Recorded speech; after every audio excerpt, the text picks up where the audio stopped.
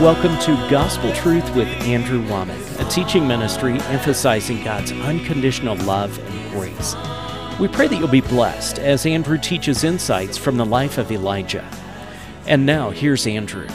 And when they said, "He is not here," he took an oath of the kingdom and that nation that they found thee not.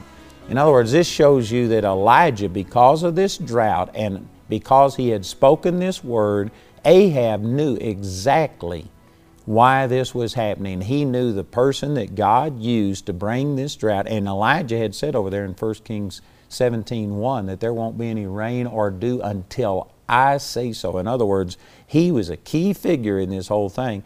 Therefore, Ahab had sought on every nation on the face of the earth looking for Elijah. Now, this is a key piece of information. And it shows that God used this drought to just literally focus attention on God's man, the prophet Elijah, and Ahab had sought for him.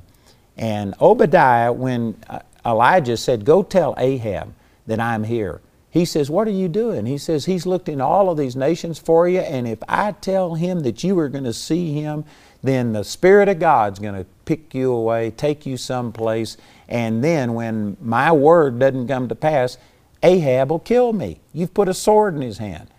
In other words, this shows that they actually thought that God supernaturally was just spiriting Elijah away because they had sought for him so much that they figured they would have found him if it hadn't been some supernatural intervention and hiding of Elijah.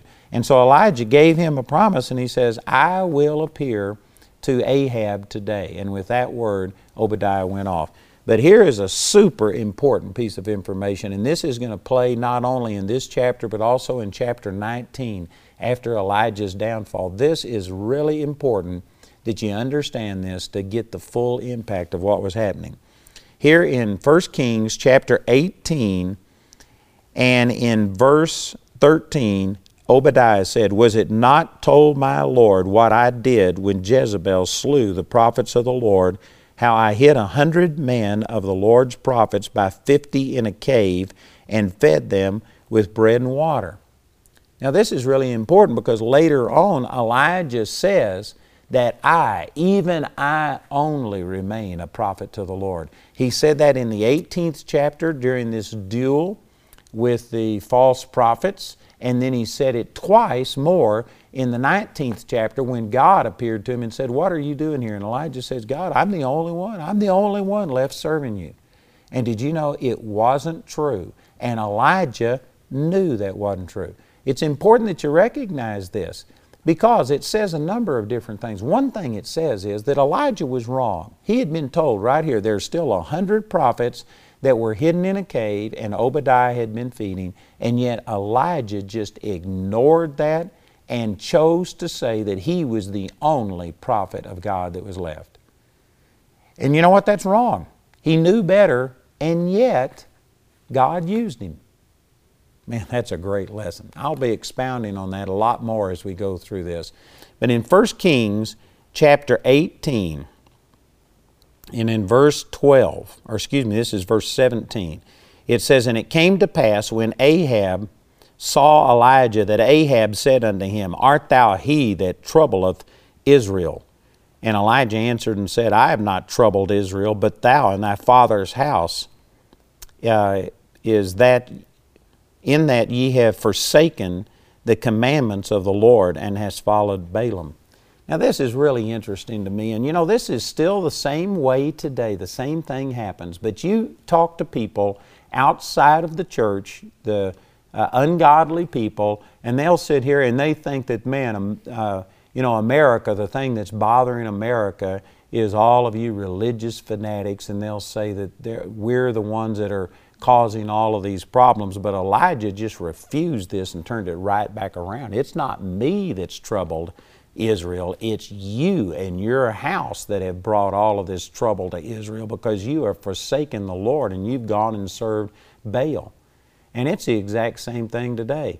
But I'm telling you, it is not the church that is the problem with America. The only real criticism I have of the church is the fact that they aren't standing up and being the salt and the light that God called them to be.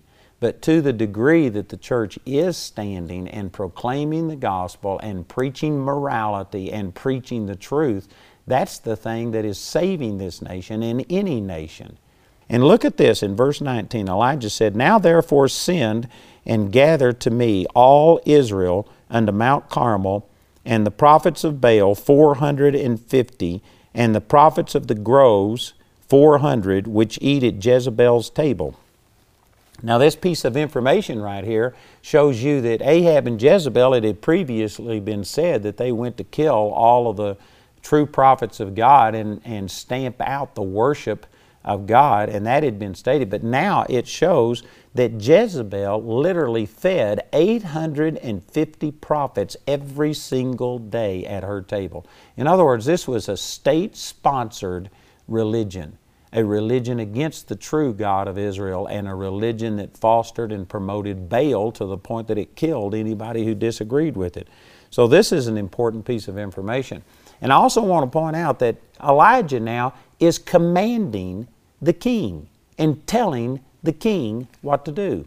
And the amazing thing is that the king obeyed. Look in the next verse, in verse 20. "So Ahab sent unto all the children of Israel and gathered the prophets together unto Mount Carmel." Now this is amazing. Elijah now was in control. But in 1 Kings chapter 17, Elijah was a nobody. Elijah didn't have an access to the king. He didn't have an inroad. He wasn't a part of the government. He wasn't the son of a prophet. He was just basically a nobody, but he had a word from God, and he went and spoke that word boldly.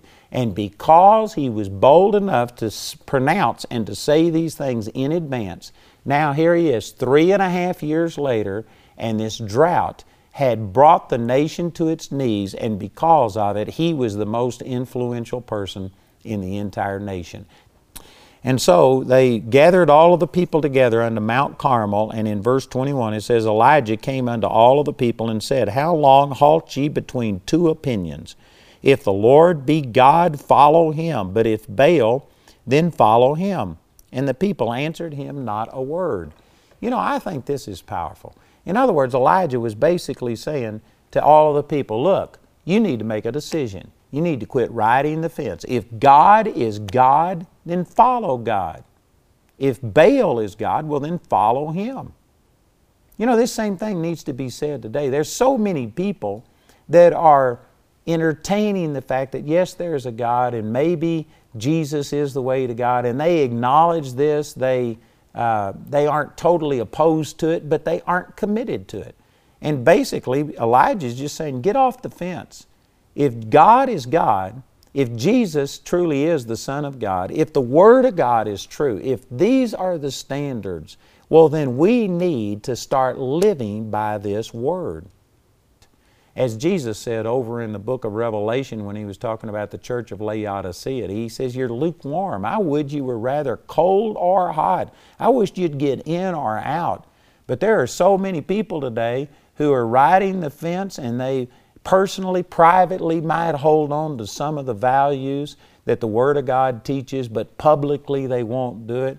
You need to make a decision and either go serve the devil and forsake God, or commit yourself to God and live like a Christian. You need to make a decision to get in or out. And then look what Elijah said. In verse 22, "Then said Elijah unto the people, I, even I only, remain a prophet of the Lord, but Baal's prophets are 450 men. And then there was another 400 prophets of the groves. All of these were false prophets. And he said in the next verse, Let them therefore give us 2 bullocks, and let them choose 1 bullock for themselves, and cut it in pieces, and lay it on wood, and put no fire under. And I will dress the other bullock, and lay it on wood, and put no fire under. And call ye on the name of your gods, and I will call on the name of the Lord. And the God that answereth by fire, let him be the God. And all the people answered and said, It is well spoken." Man, I love this attitude. You know what Elijah is saying? He says, look, we serve a living God. Our God is alive. He can do things. It's not just theory with us. It's not just religion. It's not a belief. We have a living God.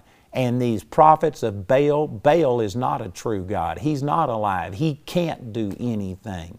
And he says, let's just have a demonstration. And the God who can manifest Himself and do something physical, concrete, let Him be the true God. And did you know all of the people answered and said it was a good thing?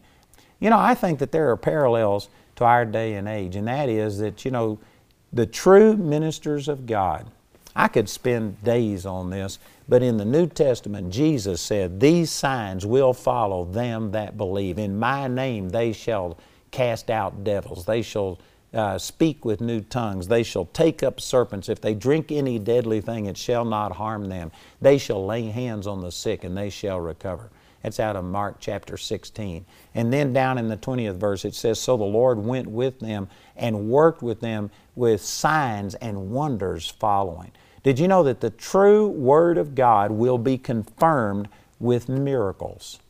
Jesus said in John chapter 14 verse 12, He says, verily, verily, I say unto you, he that believeth on me, the works that I do shall he do also, and greater works than these shall he do, because I go unto my Father. Did you know that the modern day church has tried to explain that away by saying, well, the greater works today are us being on television and radio, and we reach masses of people and stuff. I don't believe that that's what he's talking about. But I won't even discuss that. Let's just say, what are you going to do with that portion of the verse that says, the works that I do shall they do also? Jesus went about healing, doing good, and healing all that were oppressed of the devil. He saw the dead raised. He saw blind eyes open. And He said that His true ministers would do these things. Did you know if the church was just to stand up and if the true ministers of God said, all right, let's have a contest. You say that you've got the right revelation of God, that you're representing God properly. Show it to me. That's all the time we have for today, but be sure and tune in again as Andrew continues to teach on the life of Elijah. Take the opportunity to learn valuable life lessons from the Bible and avoid the school of hard knocks by getting Andrew's complete series titled Lessons from Elijah. It's available in either a CD or DVD album, a book in either English or Spanish, or in a study guide. Each of these valuable resources is available for a gift of any amount. The third audio teaching in today's series is titled Holy Fire. It's available for a gift of any amount when you write or call. We encourage everyone to give, but if you're simply unable to afford it, Andrew and his partners will provide this third CD free of charge. Our address is P.O. Box 3333, Colorado Springs 80934, or call 719-635-1111. Again, that's 719-635-1111, or go to our website at any hour at www.awmi.net. We hope to hear from you today. Hello, this is Andrew Womack, and I'm the host of the Gospel Truth radio program that has been airing on radio since 1976. But we have just canceled our radio programs. I'm sad to do that, but I think that that's what I had to do. And I want to let you know that we still have our television program available, heard all over the world. We have so much ministry material available to you on our website. There's just a number of ways that you can still take advantage of the truths that God has given me. So go check it out. You can go to awmi.net on our website, and it just has all kinds of ways that you can still continue to receive. So God bless you as you continue to grow in your relationship with the Lord. Gospel Truth Radio is changing to Andrew Womack recorded live. Starting in November, you'll now hear the full teaching once a week. Don't forget to tune in.